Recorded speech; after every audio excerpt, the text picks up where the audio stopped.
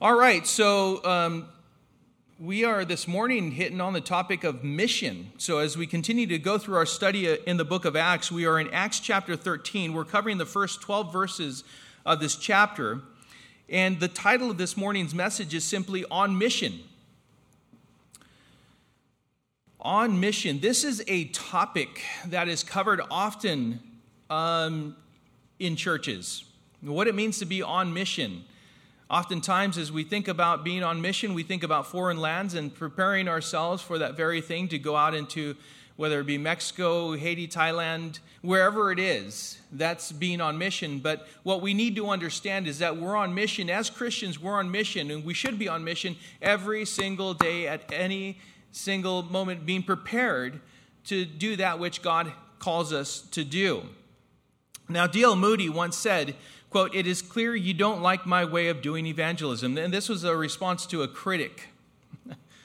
D.L. Moody, wonderful D.L. Moody, says, "It is clear you don't like my way of doing evangelism. You raise some good points. Frankly, I sometimes do not like my way of doing evangelism, but I like my way of doing it better than your way of not doing it." Close quote. You know, you don't have to be perfect when you testify of what the Lord's done in your life. You just have to be sincere and continue to grow, understanding what it was that took place in your own life so that you can clearly explain that to someone who questions that salvation. Now, evangelism is simply desiring to see a person change from remaining in their sin and in their condemnation, in their disbelief in Jesus as the Son of God and their Savior and Lord, to, and this is it, to being forgiven of their sin and knowing salvation from eternal condemnation by God's grace through faith in Jesus Christ. It's as simple as that. We make it difficult. We make it complicated. Evangelism is the personal effort exerted to help someone come to believe in Jesus Christ by testifying, by a personal confession that Jesus not only came to live on the earth through the virgin birth of Mary, but he died, the unblemished Lamb of God, was buried, and 3 days later rose from the grave. Evangelism is simply bringing that person to change into believing, from unbelief to believing in Jesus Christ and personally surrendering to him. So being on mission for God. Being on mission for God is simply being available and willing to be sent by him to do that which he desires of you to accomplish. His plans, basically it's this, his plans fulfilled through you. Are you ready for that? Are you prepared? Are you available? And are you willing? We know 2 Peter 3:9 says that God desires that none should perish, but that all should reach repentance. We know in 2 Timothy chapter 4 and verse 5, it says that God commands us to do the work of an evangelist and to fulfill our ministry.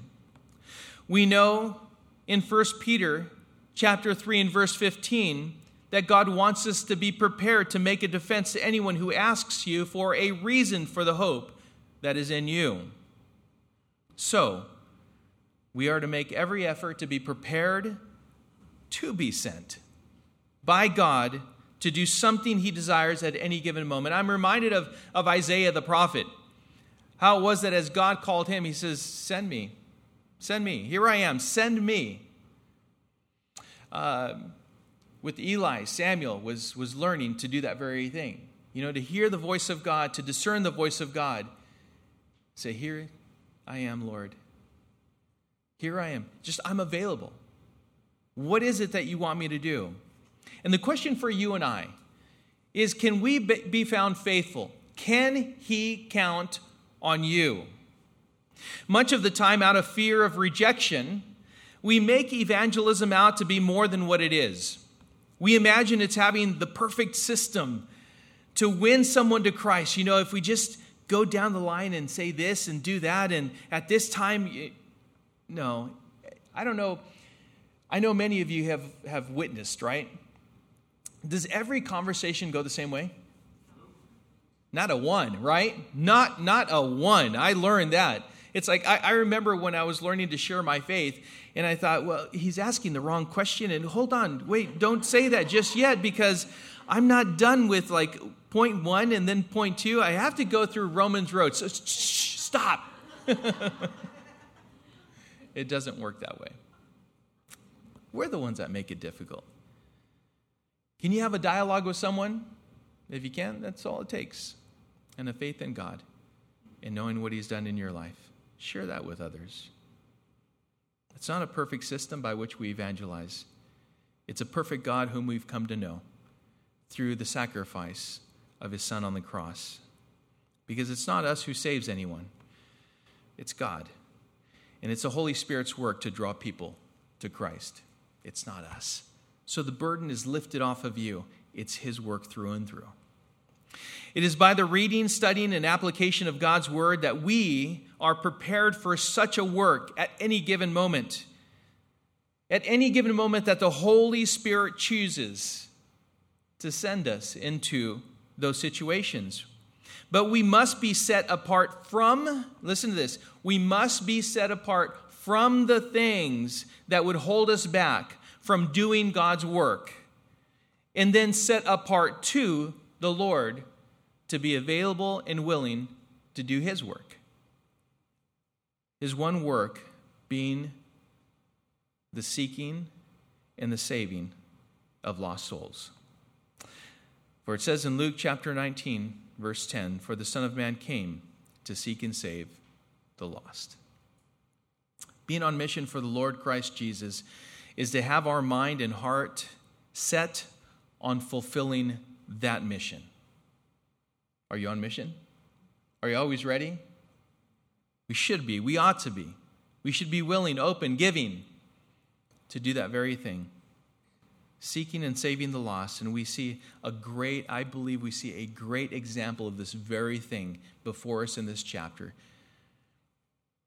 with Paul and Barnabas.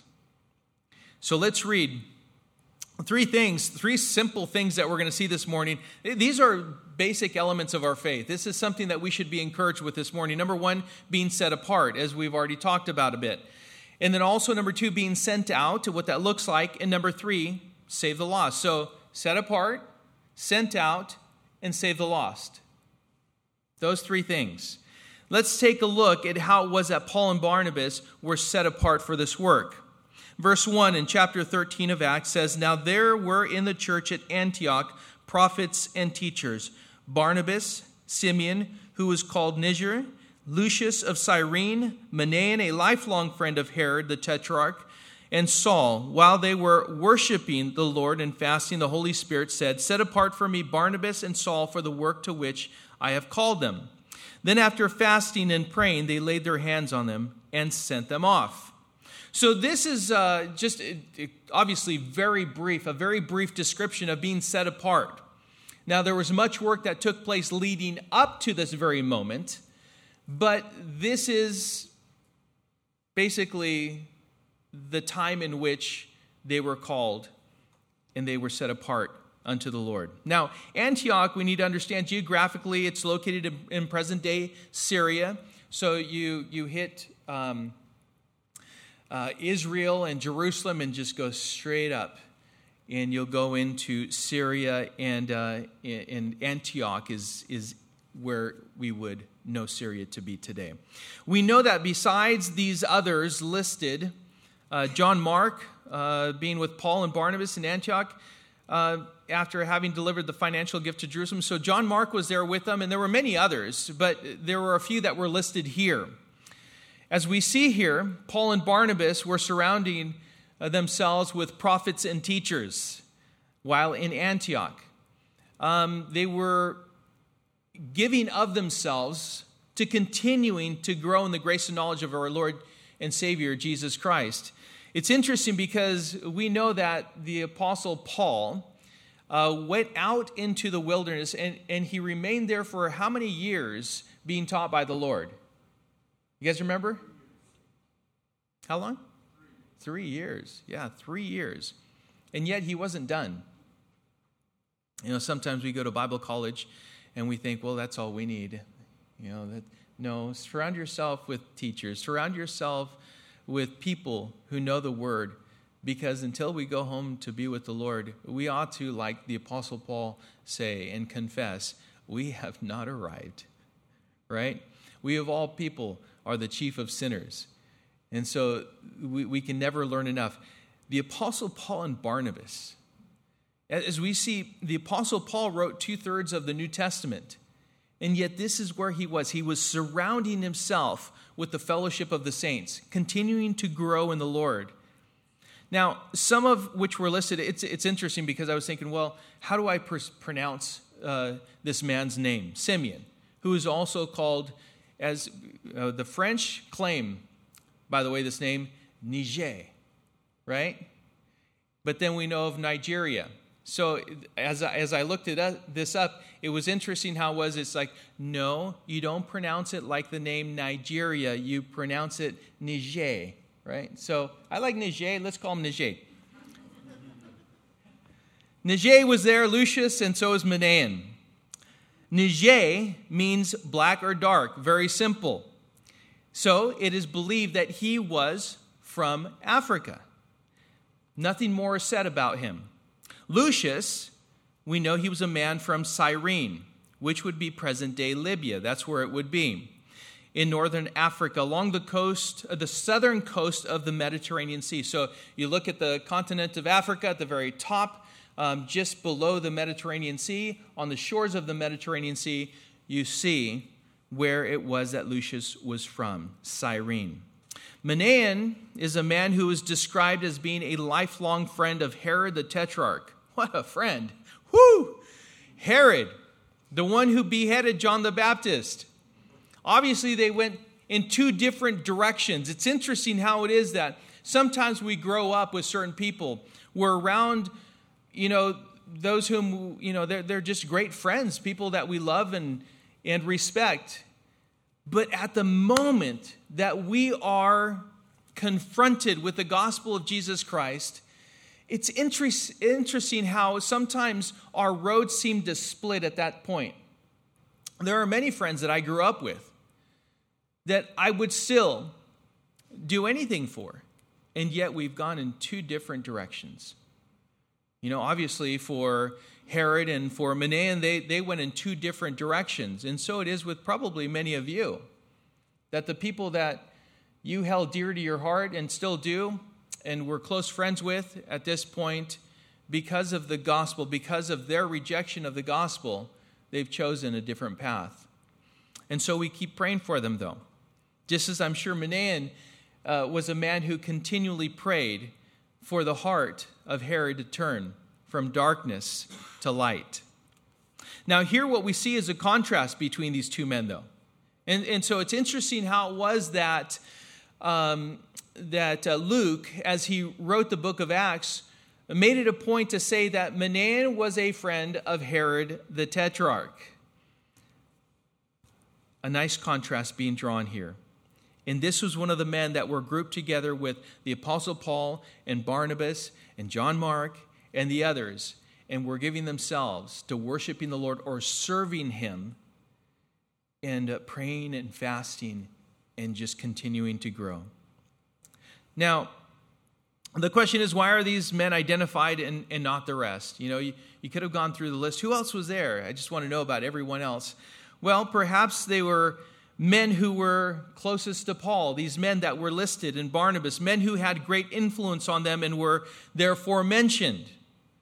We don't know for sure, but we do know that they played an instrumental part in setting them apart, in being a part of the group that was praying for them and laying hands on them and sending them out into this calling that they had on them.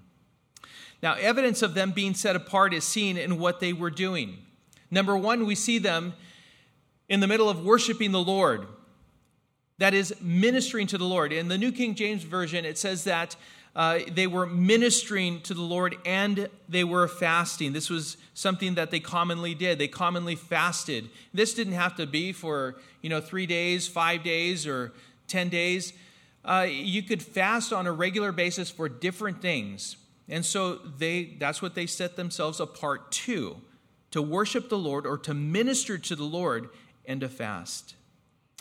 Being set apart by God to do a work requires one to be set apart unto God beforehand and be ready for when he does call you to be set apart for a work. So it's a work that you do before you even get there. It's like, well, how do you do that? How do you get like a call to do that?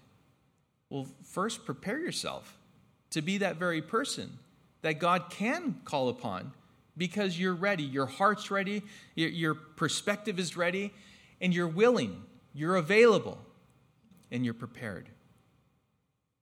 Romans 12:1 says, I appeal to you, therefore, brothers, by the mercies of God, to present your bodies as a living sacrifice, holy and acceptable to God, which is your spiritual worship. We are ministering to the Lord as we learn to do that which pleases and honors Jesus Christ. We're ministering to it. It's interesting. I remember the first time I heard someone say, we desire to bless you, Lord. And I thought, well, that's backwards. Why did he say that? We bless the Lord. No, it's like, who are we to bless the Lord? He blesses us, and I don't see how it can be turned around. Well, it's kind of like the relationship between a parent and a child. When a child learns what it means to be obedient, what it means to follow instructions willfully, without having to be reminded over and over again, right? Coerced with a thin strip of leather or anything like that. Doesn't it bless you as parents? It's honoring. It's honoring. It's that special moment to where it's like, wow, that's exactly what I desire. And my son or my daughter followed through with that. That's just an example. That is the very same thing that happens when we learn to be obedient to the Lord. What pleases him? We desire to do that very thing, and we do it. And we do it. It blesses him. That's what it does. It honors the Lord. In fact, Jesus said, if you love me, you will keep my commandments. You will keep them. And so what all this means is that we minister to the Lord with our lives. We're living sacrifices unto him. They are the very sacrifices that are to be holy, that is set apart and acceptable, righteous to God, which is your spiritual or your reasonable worship and service. And as we choose to do this, we set ourselves up to be set apart by the Holy Spirit to do a specific work. We ready ourselves. We're in that mindset already. We're ready as we read God's word, and then we're confronted with the situation. We discern, this is the moment that God has for me. He has called me to this very moment right here, and I'm ready. I have a word ready, and it's fit for this very moment. We've prepared ourselves. We ready ourselves. But the question is, why would we do this? Why? Because we make ourselves servants of the one who has bought us with a great price. We just partook of communion. We were remembering the sacrifice of Jesus Christ on the cross. How can you ever repay someone who has delivered you from eternal condemnation? How many lifetimes would that take? All eternity. You were delivered from darkness. You were delivered from eternal suffering. You were delivered from the flames of hell. You were delivered from eternal separation from the Father. And how was that accomplished? It was accomplished by the suffering and shed blood of Jesus Christ on the cross. When he stretched out his arms, and when he said, Tetelestai, he said, it is paid in full. It is done. And what we did this morning is we took the elements and we took the bread and we partook of the bread. We took the juice and we drank the juice. And the juice is the very shed blood. Without the shedding of blood, there's no remission of sins. There's no forgiveness. Why? Because there's no payment.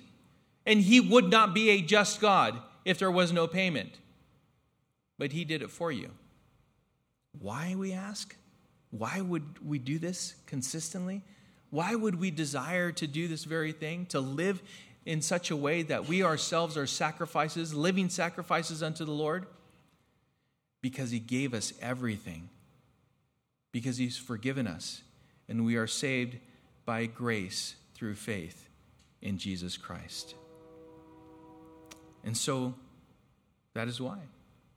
We desire to serve him and glorify him, demonstrating our love for him by being obedient. So first of all, number one, be set apart from things that would keep you from doing his work, his will. Number two, be set apart to the Lord. Be available and ready for what he desires. This requires you to be and remain a living sacrifice unto the Lord always, always. Number three, listen and discern when the Lord sets you apart for a specific work. Paul and Barnabas and the others were worshiping the Lord and fasting before they were sent, and then fasted and prayed. Then, having been prayed over, they were sent. Where? Not sure. They were, we know from what we read, but I don't know if they were too certain, just go in this direction. But they simply started moving, searching and knowing, and searching out and then trying to discern exactly what it was that the Lord wanted them to do. But we know that they were praying. So this is being set apart. Number two, they were sent out. Verse 4 as we continue. So being sent out by the Holy Spirit, they went down to Seleucia, and from there they sailed to Cyprus. When they arrived at Salamis, they proclaimed the word of God in the synagogues of the Jews, and they had John to assist them. When they had gone through the whole island as far as Paphos, they came upon a certain magician, a Jewish false prophet named Bar-Jesus. He was with the proconsul Sergius Paulus, a man of intelligence, who summoned Barnabas and Saul and sought to hear the word of God. Let's stop there for a moment. They were sent out, so they went to the island of Cyprus. But we need to first acknowledge who it was that sent these two men out. It was the Holy Spirit. You see, God had a specific work for Paul and Barnabas, and he sent them out to accomplish it. It wasn't the church simply acknowledged and they agreed and they confessed and they laid hands and they said, go, you have been commissioned by the Lord. Go and do that good work that he has called you to. But it wasn't the church that sent them out. They didn't get together and figure out, well, where is it that we need to send a group out to? Well, let's send out Paul and Barnabas to Cyprus. Maybe that'd be a good place. There's a lot of immorality going on there, and it wasn't that. The Lord knows. The Lord knows every little thing at all times in every place. And it was the Holy Spirit that sent them out for this particular work, for these men. We know, according to Acts chapter 9, verses 15 and 16, that Paul had an overall calling by the Lord to be a witness of Jesus Christ to Gentiles, kings, and we know the children of Israel as well. You and I, have a general calling as Christians to be witnesses to everyone also. In our own Jerusalem, in Judea and Samaria, and to the ends of the earth. In other words, we are willing to be witnesses of Jesus Christ in our own local areas, those people that we have direct influence with. And then from there, we go to a little further, and we're willing to go out a little further and declare the gospel of Jesus Christ to others. And we continue. We're even willing to go to the ends of the earth. If the Lord calls us, would you go? And the answer should be, yes, I would go. Where do you want me to go? Oftentimes, we're the ones that are saying, no, Lord, I'm comfortable here. This is like, please bless this. Right? Like, I'm comfortable here, and I'm like in my own little zone here, and so this is where I'm most effective. And oftentimes he's saying, no, I'm going to stretch you out a little bit. And by stretching you, he's growing you. He's teaching you how to trust in him and have faith in him and look to him at all times.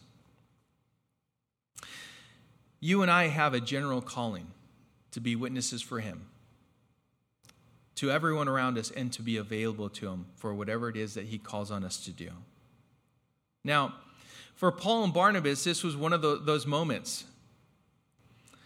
So after having been prayed over, commissioned, and sent by the church in Antioch, they sailed to Cyprus from Seleucia, landed in Salamis, that is the eastern coast of the island of Cyprus in the Mediterranean, and then from there they made their way to the west coast, to Paphos, but along the way they stopped at every single synagogue that they possibly could, and they proclaimed the gospel of Jesus Christ to everyone along the way.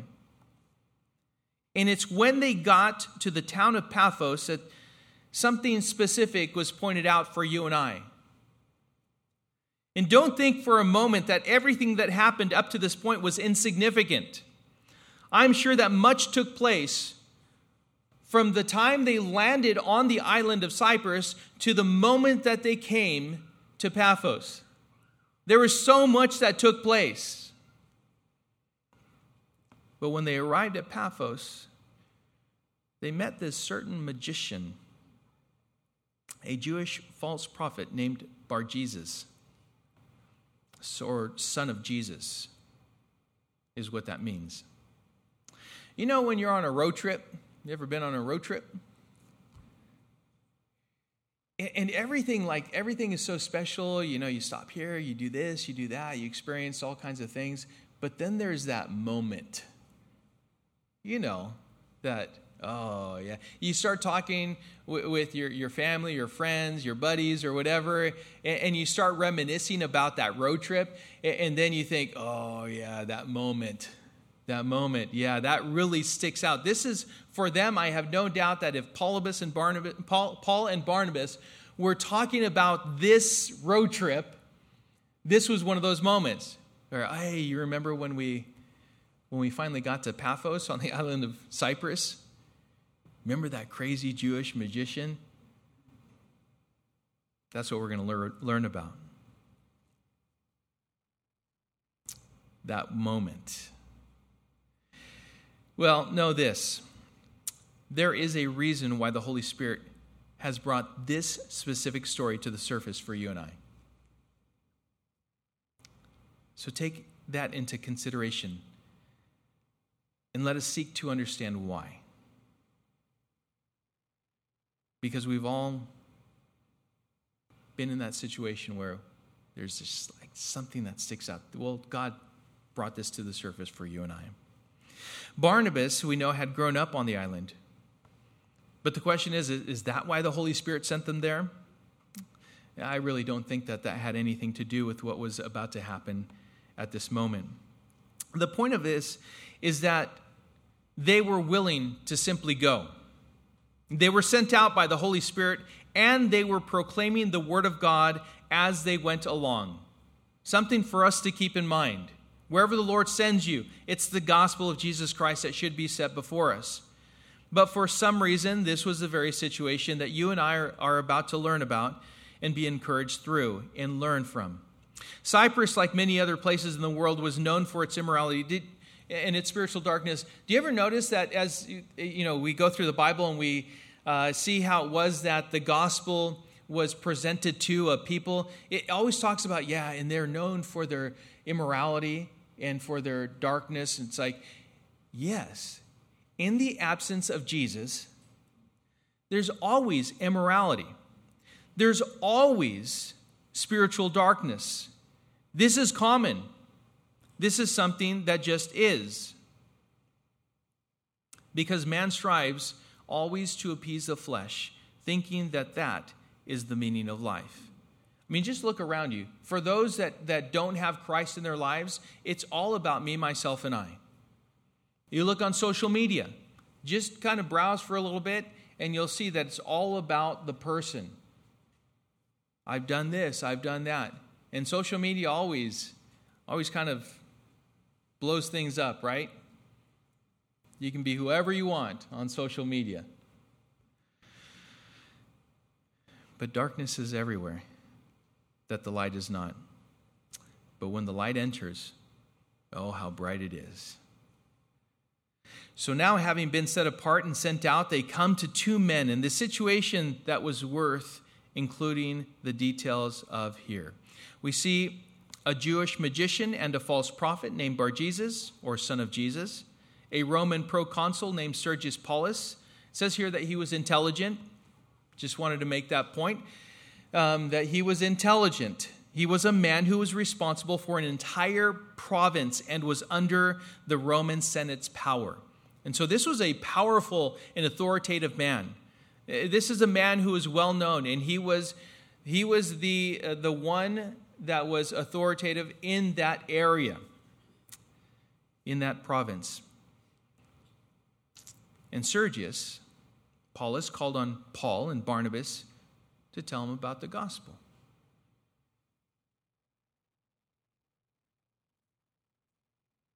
So set apart, sent out, and finally, save the lost. Verse 7.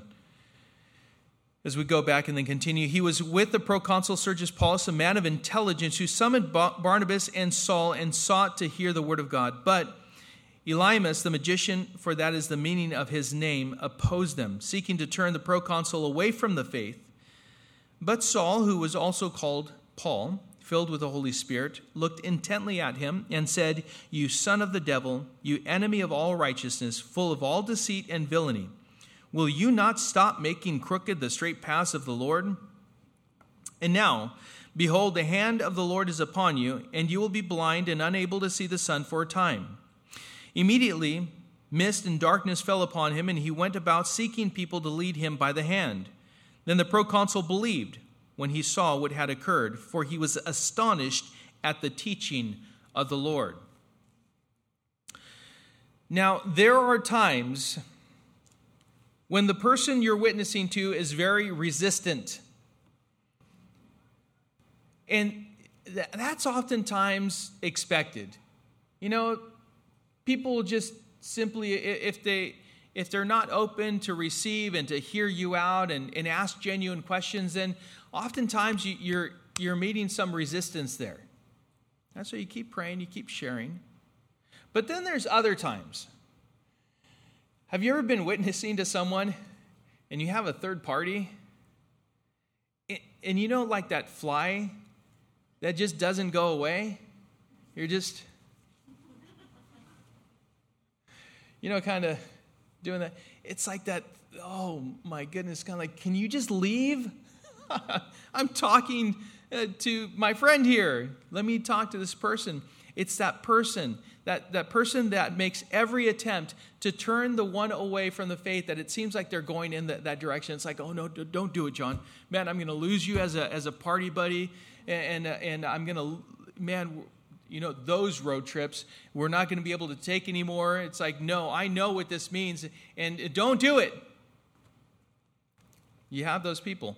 I've had those people. Well, even Luke, as he's writing Acts, he doesn't want to call him Bar-Jesus, because that's son of Jesus. And he's like, no, Jesus, there's one Jesus Christ. It's my Lord and Savior. And it's interesting how he now calls him Elymas the magician. For that is the meaning of his name. Oh, we're just going to call him Elymas. And he's a false prophet, and he's also a magician. This was the very man that sought to turn the proconsul away from the faith. And so he opposed them. That's how he is described. He was opposing them. Anyone who opposes the work of the Lord, specifically the evangelizing of other people, makes himself, and this is, you think that Paul was a little perturbed? He was a little bothered by Elymas the magician, wasn't he? And he wasn't subtle. He was very direct. Because anyone who opposes the work of the Lord makes himself, number one, a son of the devil. It's like, well, those are strong words. No, they're fitting words. You're doing the work of your father, the devil, because you're opposing the one who's come to offer salvation and God's grace. And the enemy seeks to steal, kill, and destroy. He wants your very soul. And he'll stop at nothing to destroy you. Always remember that. This person makes himself an enemy of all righteousness. Well, not all. Maybe he can talk to him some other time. No. You just made yourself an enemy of all righteousness right now in this very moment. This person is full of deceit and villainy. Villainy is wickedness and is only trying to undermine the work of God. I remember this one man being very upset at me because I was sharing the gospel. He was so mad. And he came up to me and rebuked me. He told me, we were in a parking lot. And he says, shame on you, sharing the gospel with these people. And I'm like, what? He says, that at one point I was doing the very thing that you're doing. And what you do is you make them accountable. So how is that not good to explain to someone how it is that they can be saved? He says, because without you going to them and explaining the gospel, they wouldn't be accountable for what they know. And so you bring condemnation. I said, no, I don't bring condemnation. So they remain in their condemnation while they remain in their sin. But this was a man who was came out of nowhere. Have you guys been witnessing and you experienced something like that? It's weird stuff. It is. It's what in the world is this? People who are possessed and they try and do things that are just literally out of this world. Just wild. They try and undermine the work of God. That's what they're doing. Now, notice that Paul discerned this. Because it says here, it's described, he was filled with the Holy Spirit. And he called him out for who he was and asked God to take care of him. And God did. It's interesting. I think a lot of people would abuse that if we had that, to where it's just make them blind. And God said, okay, blind, right? It's no, I believe. Don't make me blind. But this is what Paul discerned. This was the undermining work of the enemy. Now, for Elymas the magician, his physical blindness simply now matched his spiritual blindness. But he was really made ineffective in his effort to try to turn Sergius Paulus from believing, from having faith in Jesus Christ, from being saved. I love this story. It should be encouraging to you and I. We can declare the gospel of Jesus Christ to someone and think, man, this guy just totally just wiped everything. And then what they see is something genuine in your life, in a difference. They say, no matter what this person tries to do, the Holy Spirit is really bringing conviction. And coming and bringing to my mind, my heart, the reality of what you're telling me. And they respond. Because notice that after Paul addressed Elymas and he was made blind, that the proconsul believed and surrendered his life to Jesus Christ. Not because, and it says here, not because the magician was made blind. It's wow, I'm in awe. That is some power there. It wasn't because of that. It says here that he was astonished at the teaching of the Lord. That's true? That's where the power is. The power is in the blood of Christ on the cross at Calvary. That's where the power is.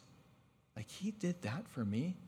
I remember when I first realized that I really took that into account. I thought about it. I thought, that is some love. That is a perfect love. Paul was a man who knew opposition and encouraged Timothy to not be timid, but to exercise courage. In 2 Timothy chapter 1, verse 7, it says, for God gave us a spirit not of fear, but of power and love and self-control. God encouraged Joshua in Joshua chapter 1, verse 6, be strong and courageous, for you shall cause this people to inherit the land that I swore to their fathers to give them. And Jesus said in Matthew 10:16, talk about preparing us for the work of the ministry. In Matthew chapter 10, verse 16, he said, behold, I am sending you out as sheep in the midst of wolves. So be as wise as serpents and innocent as doves. And then in John 16:33, Jesus said, I have said these things to you that in me you may have peace. In the world you will have tribulation, but take heart, I have overcome the world. So in light of everything that's happening, in light of all the opposition, the undermining work of the enemy, remember that the gates of hell shall not prevail against the church. The church is simply being purified, strengthened, made to be what it ought to have been this whole time. That's all it's doing. I told you guys from the very beginning that even though I don't like what's happening, I know that it's serving a purpose, a greater purpose, and God is allowing it. And I believe that the church is better off having gone through it and still being in the midst of it. The church is still the church. Because the attempt of the enemy is to always make crooked the straight paths of the Lord. That is just what his nature is. That's what he does. So discern, stand up by stating the truth and what the intent of the enemy is. So call him out for who he is. Do not tiptoe around that. Make a contrast. This is who he is. This is who Jesus, this is who God is. This is what his work is serving to do. This is what God is desiring is done and accomplished in your life. The intent of the enemy is to destroy. But God, the power of God, will always do what you cannot. You cannot save anyone. God does that. Be faithful to speak the gospel and let God do what God does. Simply desire and have a passion for the lost, and God will put you in those situations where he can use you. So number one, put yourself in a situation where you are available and ready for whenever God calls you. Be set apart. Number two, as you're sent out, make sure that you're ready for any situation and know that the Lord is with you. And he is not giving you a spirit of fear, but of power and love and self-discipline, self-control. Because as we do that, we can be used to lead people to salvation. Be set apart from anything that keeps you from being set apart to God and to do his work. Be available and willing to be sent to proclaim the gospel. And finally, be of the same mind and desire to seek and save the lost as God is. For God desires that none should perish, but that all should reach repentance. This is what it means to be on mission for the Lord. Are you ready? Father, I pray that we are ready. If we're not, I pray, Lord, that right now you would forgive us of the sin of not being wholly given to you. Pray that you would fill us with your Holy Spirit. Your word tells us in 1 John 1:9 that if we confess our sins, you are faithful and just to forgive us of our sins and to cleanse us from all unrighteousness. And so I pray, Father, that we, like Paul and Barnabas, would give ourselves to serving you, to be those living sacrifices, ministering to you, blessing you, honoring you. So at the moment that you call us to do a special work, that we would be available and willing to do that very thing. And so, Lord, go before us, pour your Spirit out upon us, and thank you for being patient with us. May your grace abound. In Jesus' name we pray.